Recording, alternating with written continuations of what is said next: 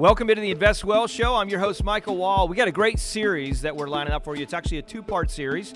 The first part is about debt, good debt versus bad debt. There's a lot of conversation out there about debt. Is it good? Is it bad? We got an expert joining us, part one. Part two coming up, we're going to talk about different mortgage structures and different ways and types of loans that you can get. So you're not going to want to miss this. Great series, all starting now on the Invest Well Show.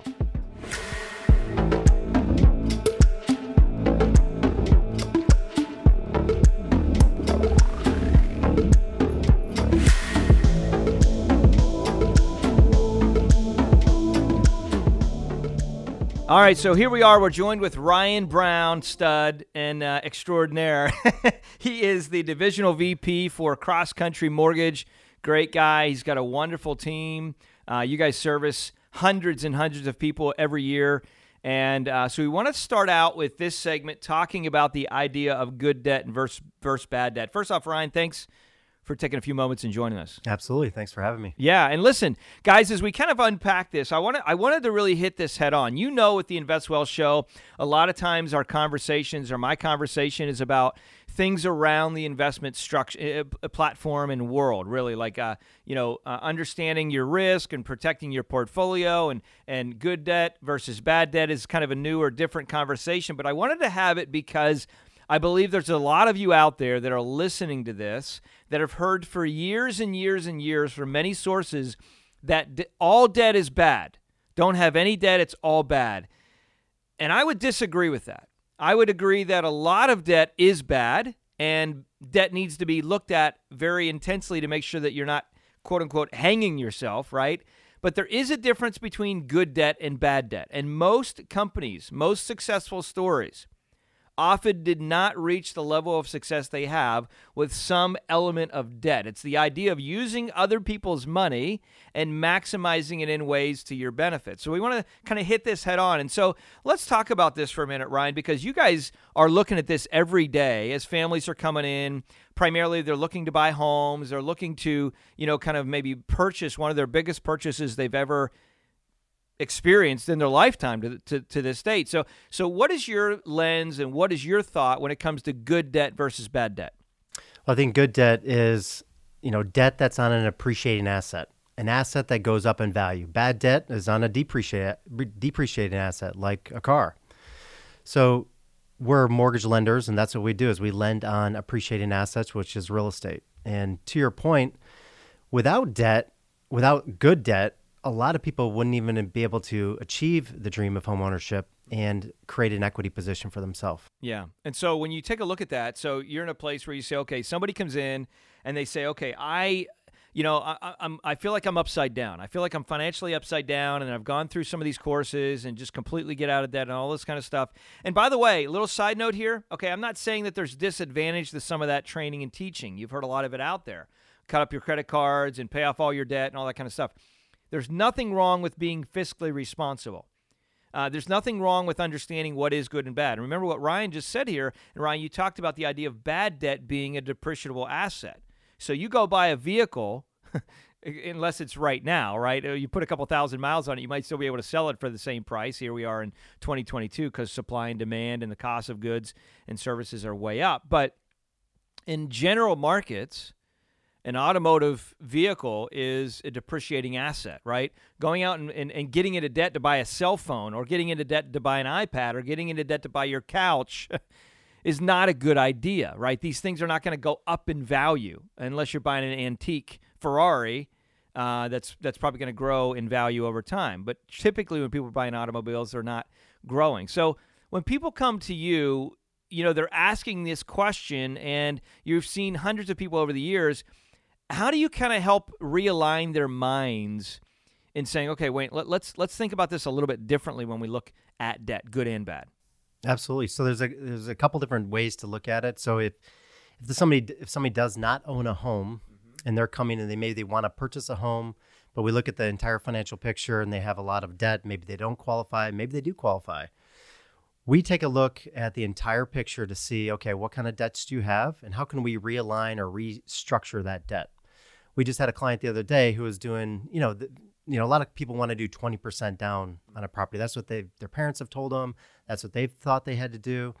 But sometimes what we can do is do less down and use that additional down payment if they have it to pay off or restructure their other debt. So let's talk about that a little bit, restructuring other debt. And this is where, if you do have debt, so if you're listening to this show right now and you're in a place where you're like, okay, I have a mortgage. Yeah. I have a car loan. Yes. Which, by the way, if you are a business owner, this is kind of for another side topic, but if you're a business owner, one of the things that you have to understand is having debt sometimes can be of value, potentially, because you can deduct certain things. So as an example, if you have a vehicle, and you lease your car, you can deduct all of that on your taxes in the given year.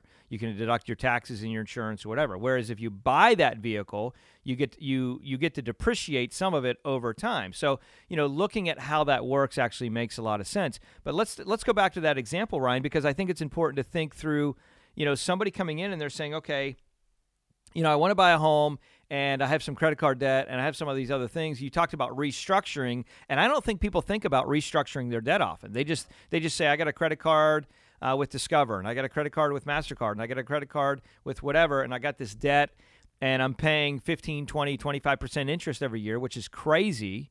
So again, another side note here, if you are undisciplined, what we're not suggesting here, what Ryan and I are not suggesting, is that you go out and get yourself into a bunch of debt on the credit card side or whatever, and then go keep remortgaging it or restructuring it to some capacity so you can maximize it to your benefit.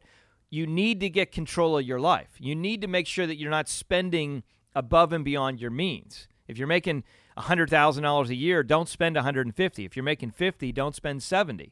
Right? Make sure you're living beneath your means and you're paying off your debts as much as possible. But while you're going down that road of paying debt off and getting fiscally responsible, I think restructuring makes a lot of sense. So let's jump in specifically and talk about that, Ryan. So somebody comes in. Let's just create a scenario.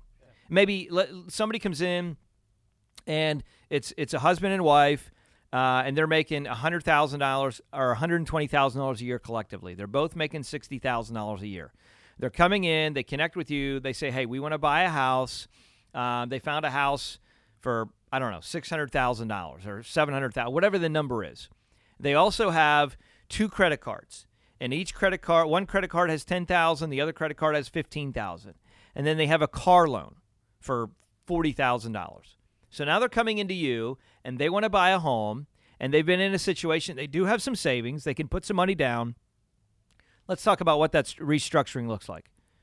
Yeah, so one of the options would be instead of doing 20% down, maybe we do 15% down, and we use a tool called lender-paid mortgage insurance. Because anytime you don't put 20% down in your loan, you're required to take out an insurance policy, or the lender is, that insures the lender for default. It's called mortgage insurance, PMI, you've heard of it. Yep. But when you do 15% down and you have a good credit score, the cost of the mortgage insurance is very small. And what we can do is we could prepay it up front. So you just have a little bit larger closing costs, usually $1,500. But what we could do is we can mortgage more, utilize that additional 5% to cover your debt.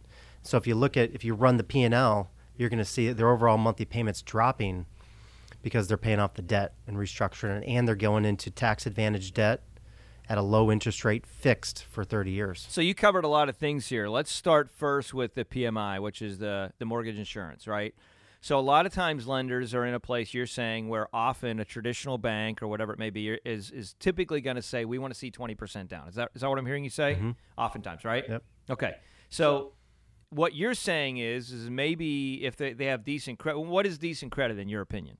A credit score of what? Like over 700. Okay, so if you got a credit score of over 700, you got pretty good credit. Maybe it makes sense to say, let's get 15% down. So if you're buying a $700,000 house, 10% is $70,000. 15% would be $105,000, right? So now they're putting $105,000 down. They have that saved from another house they sold, whatever. And they're in a place where the other 5%, they use that to do what? To pay off their debt. Pay off maybe a credit card or two. So let's talk about the advantage of that, because you talked also about the idea of tax advantaged interest. Yep. Let's unpack that a little bit. So the benefit of mortgage interest on your home versus having interest on a credit card, what's really the difference for folks out there listening? So you can itemize it, so you can write it off on your taxes. What does that mean? Somebody says, I hear write it off. What does that simply mean to somebody? Yeah, so what you can do is at the end of the year, you're going to get a form that'll show how much interest you paid on the mortgage, And that form you'll give to your CPA, and you can itemize that to reduce your taxes. Okay, so if somebody's in a place where they've paid, just to make sure there's clarity here, let's say you're in a place, you have a mortgage, right? And your mortgage at the end of the year, the interest that you've paid on the loan. So a $700,000 loan, just as an example, 30-year fixed, the payment's going to be roughly what? Maybe $3,000, $3,500. Okay, so let's just use an even number. This may be wrong. By the way, this is all hypothetical. But let's just say it's $3,000. Depends on what the interest rate is and a lot of other factors. But let's say it's $3,000. Well, out of that $3,000, how much of that would you say is interest? Like if you're in a 30-year fix, 30-year probably the majority of it. So let's just say like maybe $2,300, $2,400. Okay, and if they're in a 15-year fix, it's going to be the opposite. Okay, so much less is going to be interest. But just as an example, that interest by the bank is oftentimes earned up front on your 30-year loan. You need to know that, right? So that way, the more money you put down on your principal, obviously, the more beneficial and off you are long term. But that interest that you're paying, you can deduct on your taxes. So if you ended up paying $20,000 in that year in interest, you would be able to pull that right off of your tax return. So if your income was $120,000, technically you would only have to pay taxes on $97,000 or whatever it is, because your income is being reduced by the interest. Is that correct? Yep. Now, if you have a credit card, again, I just want to clarify this for everybody. If you have a credit card, Ryan, and they're in a place where they're paying, they got $15,000, $20,000 of debt, and they're paying, $3,000, $4,000 a year in interest, is that interest deductible? Nope. It's not, right? Yep. And so because of that, that's why you're talking about the restructuring. Exactly. Yep. Okay, so the idea is take the interest from the credit card and pay it off with the mortgage, and that allows the ability for that interest to now be deductible, and you get to reduce your taxes instead of paying interest that you can't. So think about it like this, guys. If you're in a place where you have $120,000 a year income and you have $4,000 of interest on your credit card, you have to pay that interest, and you don't get any tax benefit from it. Whereas if you had that same $4,000 that you were paying technically in interest as a mortgage, you could deduct that from your income. It's a big deal. Yeah, so if you think about it, if you're at that tax bracket, using just rough numbers, you'd have to make maybe $6,500 to net $3,000 just to pay the interest on the credit cards. Yeah. So you got to make more money to pay the interest on the credit cards off. What's maybe one other thing, just with some time left here, Ryan, that you see as people come in, that's kind of a big no they're doing, and you're like, everybody's situation is a little bit different, but you're saying, man, this is something we need to be intentional about, to pay attention and really look at, to make sure that we're structuring that debt stack correctly. Is there anything else out there that you see that you're like, this is a common thing, Mike, we see? Well, I would say one thing that we've seen be a big advantage to people is by doing a restructuring of their mortgage. If they have a current mortgage, since values have gone up so much, like in Palm Beach County, we're over 20%, nationwide 14%. So the value of the home when you purchased it has gone up so much. There's a lot more equity there. Yeah. Obviously, the equity is idle. You're not earning interest on it. It's just there. Yeah. So what you can do is you can restructure your mortgage. Yeah. And pay off debt. We just had a client that we closed last week. His home went up $200,000 from what he bought. He bought it for $400,000, or he built it for $400,000. It's now worth, say, $600,000. Yeah. They're both teachers, make modest salaries, but they had a lot of debt. They had about $40,000-$50,000 in credit card debt. Wow. So we restructured the mortgage.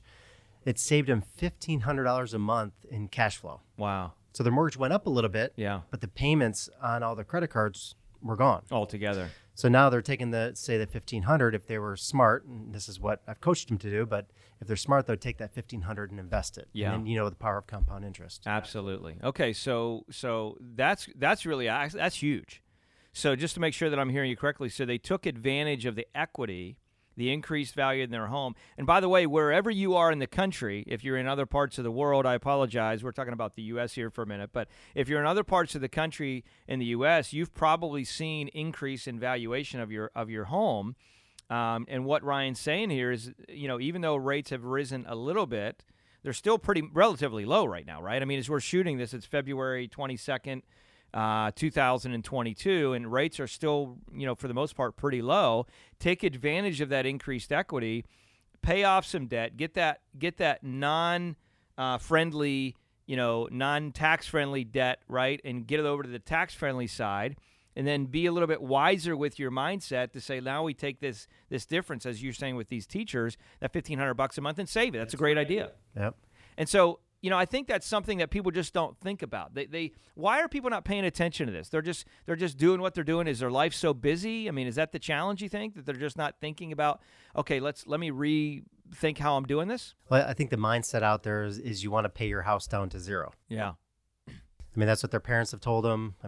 I mean, my grandfather lived through the his father lost his home in the Great Depression. Yeah. So when he built his house for $15,000, he paid it off in 2 years. Yeah.